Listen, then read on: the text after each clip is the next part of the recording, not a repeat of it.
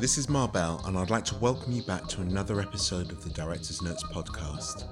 This week we return to the London Film Festival, where I got to spend time with award-winning Danish director Birgit Stjernmose to discuss Darling, her intense story of pain and perfection which unfolds in the demanding world of professional ballet.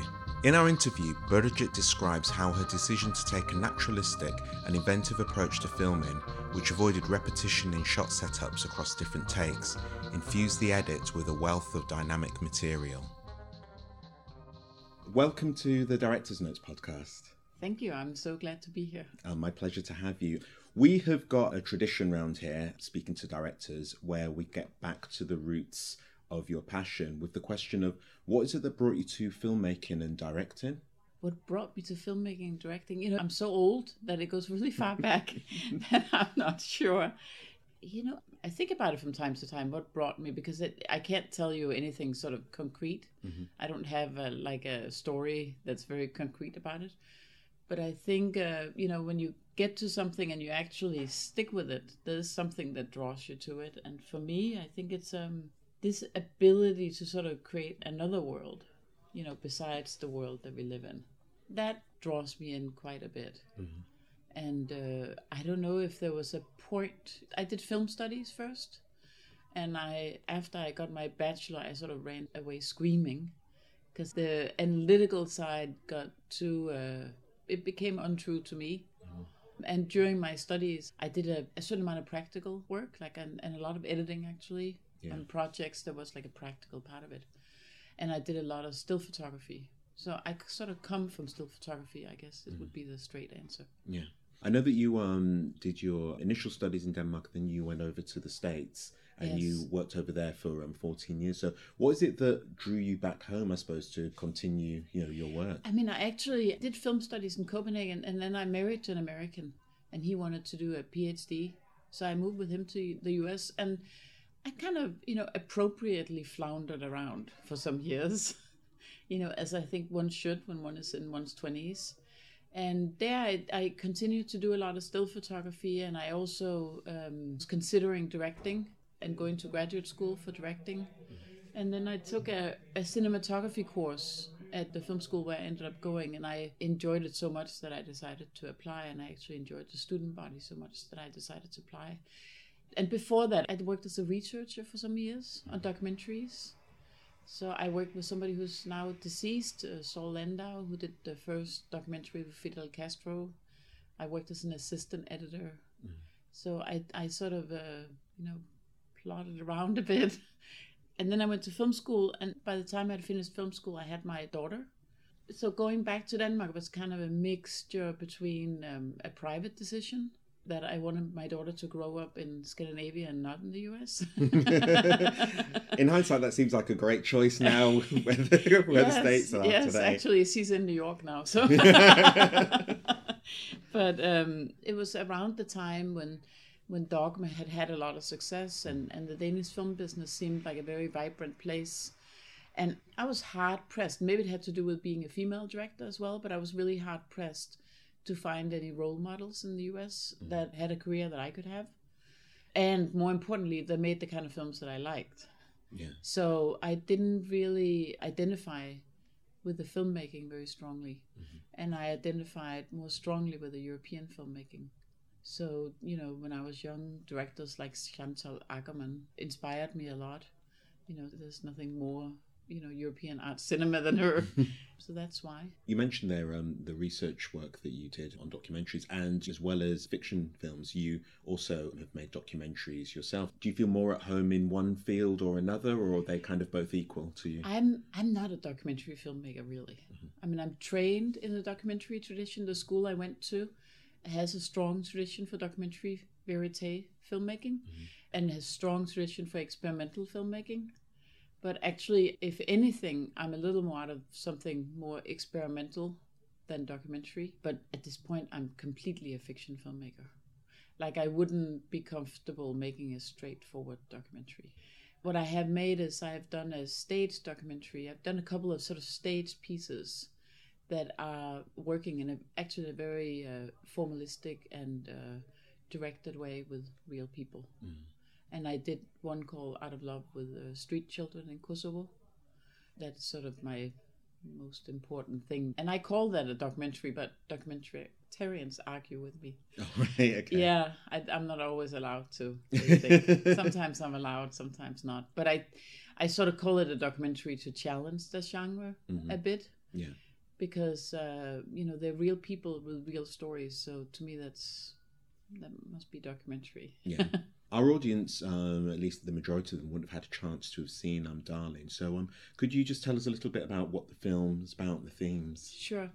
The film is a story of a ballerina who comes back to Denmark to perform Giselle at the Danish Royal Ballet, or the Royal Danish Ballet, together with her husband, who's a choreographer, Frans. And very early on during rehearsals, she has an injury that flares up and that turns out to end her career. And the film is about her crisis, the end of her career, how she deals with that, the trouble that it causes in her relationship to her husband, her trying to find a new way in the world and trying to deal with this.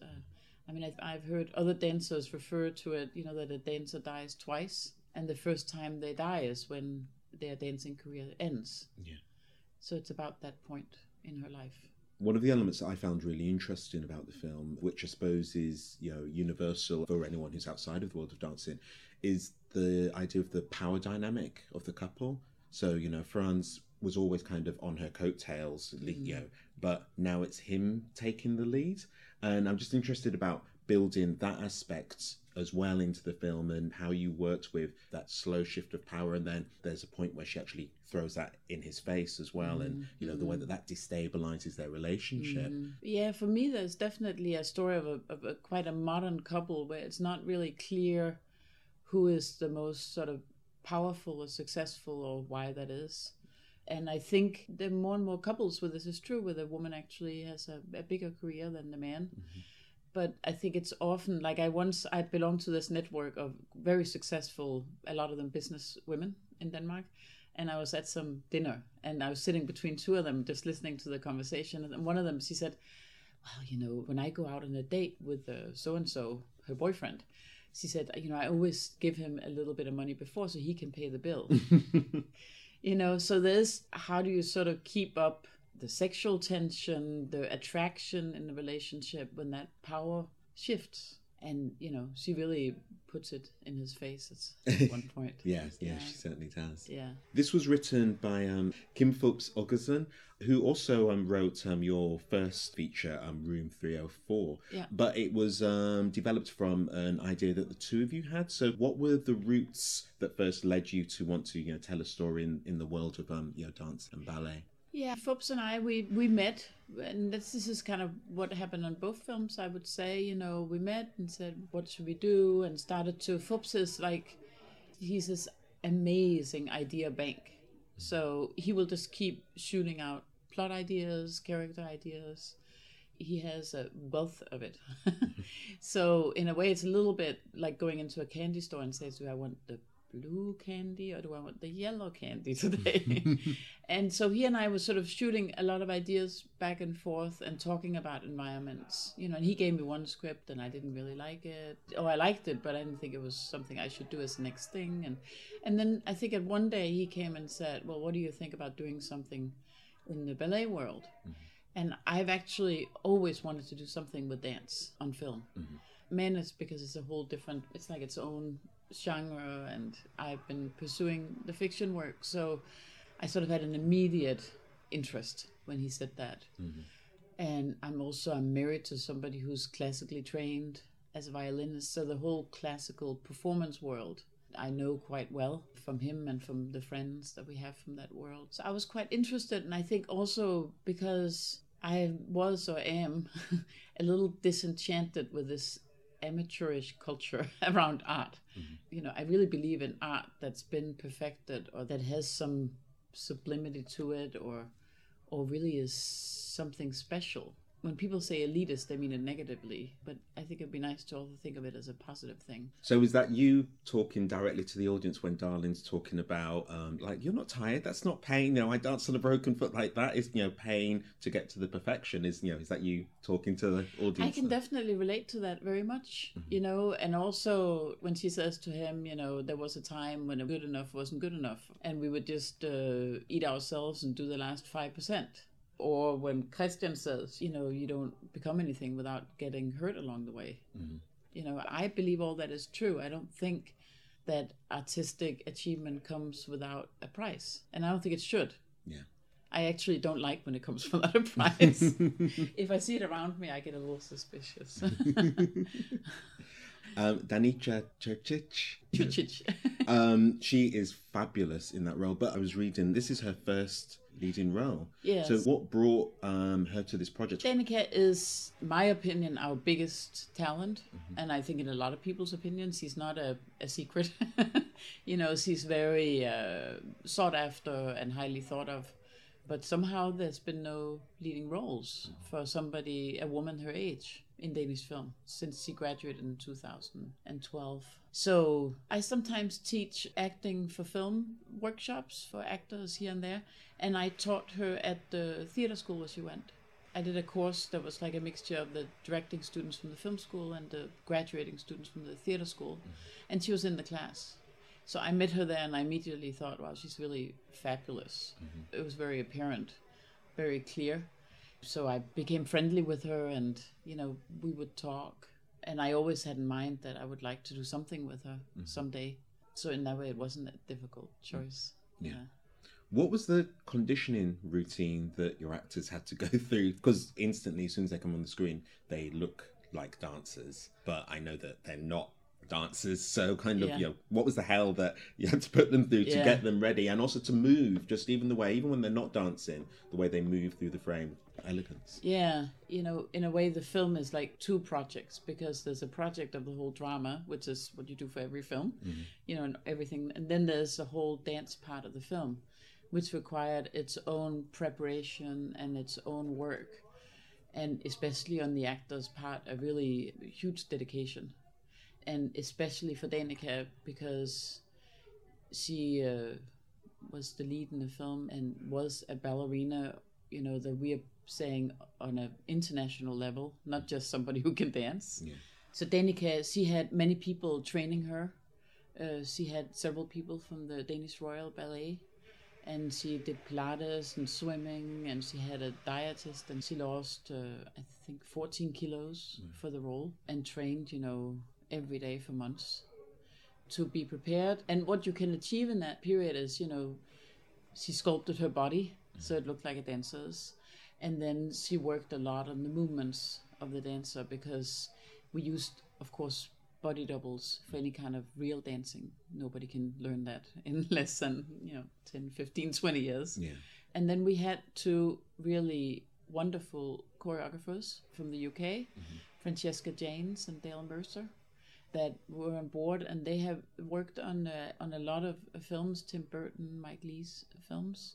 So they were very used to not only to work with the choreography, which of course is important, but also they're really used to working with actors and assisting them in appearing like a dancer, or any day where we had dance on set, they were present.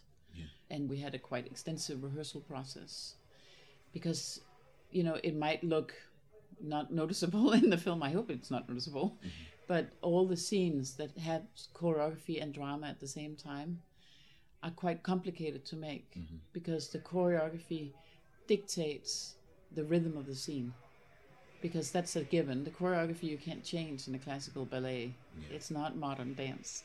So that's a given. It goes to a piece of music, and the drama happens when it happens during the choreography. You actually have to sort of get that so much in place so you can act the scene to the music in a way, which is not the way I usually work with drama.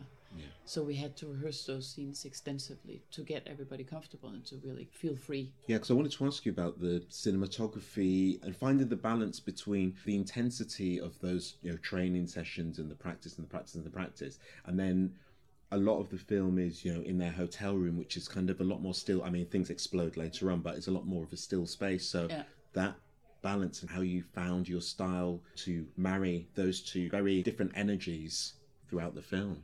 The film is shot with a quite sort of a naturalistic approach. Like, we didn't work with lights. We primarily worked with natural light. We didn't have a lighting truck or even much of a lighting package or people in the light. We had no lighting department either. We had a gaffer who could change a bulb if need be. We were quite aware of how we wanted there to be this feeling that they have this private space where they can look different and behave differently. Mm-hmm. And then there's this semi-public space, which is a ballet, the rehearsal rooms, where they look different, behave differently, everything is different.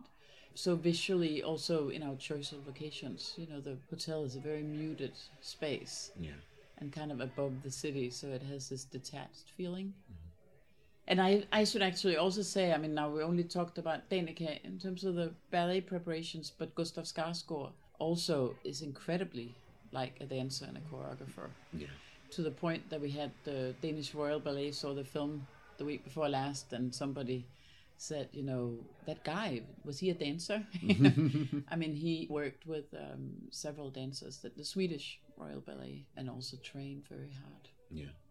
That thing that you said earlier about the way that the choreography dictated the drama, how much did that tie your hands in the edit, in post? It did lock the scenes.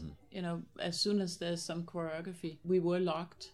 I mean, we had a shooting style, a way that I've worked before, and it's partly a way that keeps it alive, but it also a way of utilizing the time to its most. So we had this principle, the cinematographer Mike Wieser and I, that we tried not to repeat a shot. So this idea of doing take by take of the same thing, we didn't do. So if we had to redo something, then we also would, be inventive visually. I find that technique really works. It gives the cinematographer a lot of freedom because things can happen. You can lose some performance here and there. Mm-hmm. That's the one drawback. But all the gifts you get in the editing room, the wealth of material is really great. And that helps this problem of a locked scene because you have some material that's quite alive.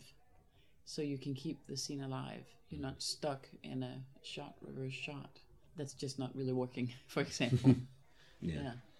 The film received at least some of the funding from the Danish Film Institute, the Sten Billy Consultancy Scheme. Yeah. How does that speak to the ability to get projects financed? So, like over here and in the States, particularly now, public financing is dwindling. Yeah. Is that something that is more alive and more accessible in Denmark, do you think? Well, we have a very strong film funding system in Denmark, but, the business is under duress because of the digital shift. So, even though there is a strong system in place, the whole film business is under quite a bit of duress because it's just the financial model doesn't work as well as it used to. Yeah.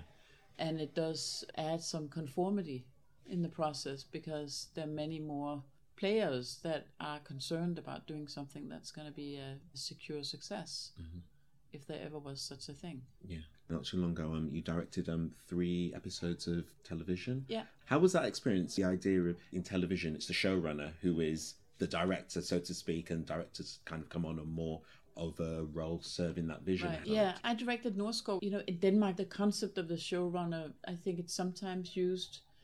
Did Gry, who is the writer on the project, call herself a showrunner? Maybe. I'm not sure. Mm-hmm. But the way I look at it is it was more of a collaborative effort. Mm-hmm. And of course, it's more collaborative than when I do my feature film. Yeah. There are more people that I have to listen to and whose opinions or intentions I have to respect. Mm-hmm. That's kind of the premise. Whether that's good or bad, I don't know.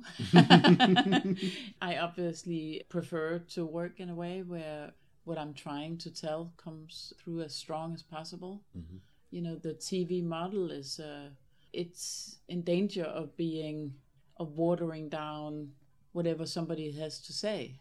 That's the problem with TV. Yeah. Filmmaking, to me, at the core of it is that a person has something they want to tell. Mm-hmm. And that's what makes it a piece of work in the end. Yeah. Is that this person had this thing they wanted to tell about. And in TV, because the power is so much more, it's more dissipated amongst many people. TV stations with Final Cut, producers, writers, directors, showrunners, so it's more collaborative, you could say, but it does make this concept of having something that's a vision or something that's something somebody has to say, it can become very weakened in that process. Yeah.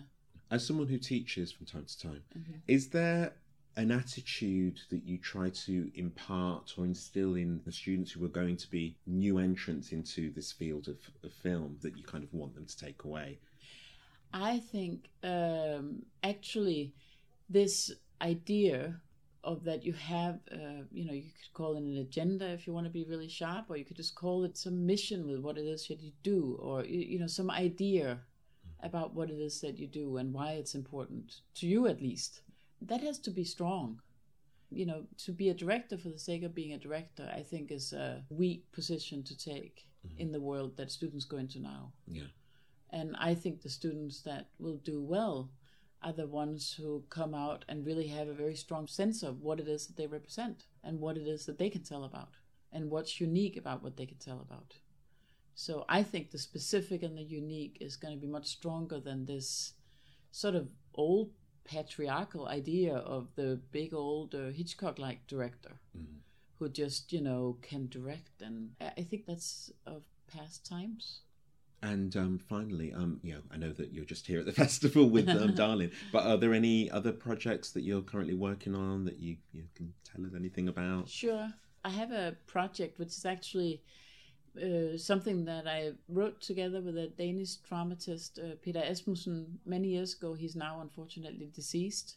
He also was a writer on Breaking the Waves and one of the great writers for Danish stage. And he and I wrote a script that's a modern adaptation of Miss Julie that I very much would like to do.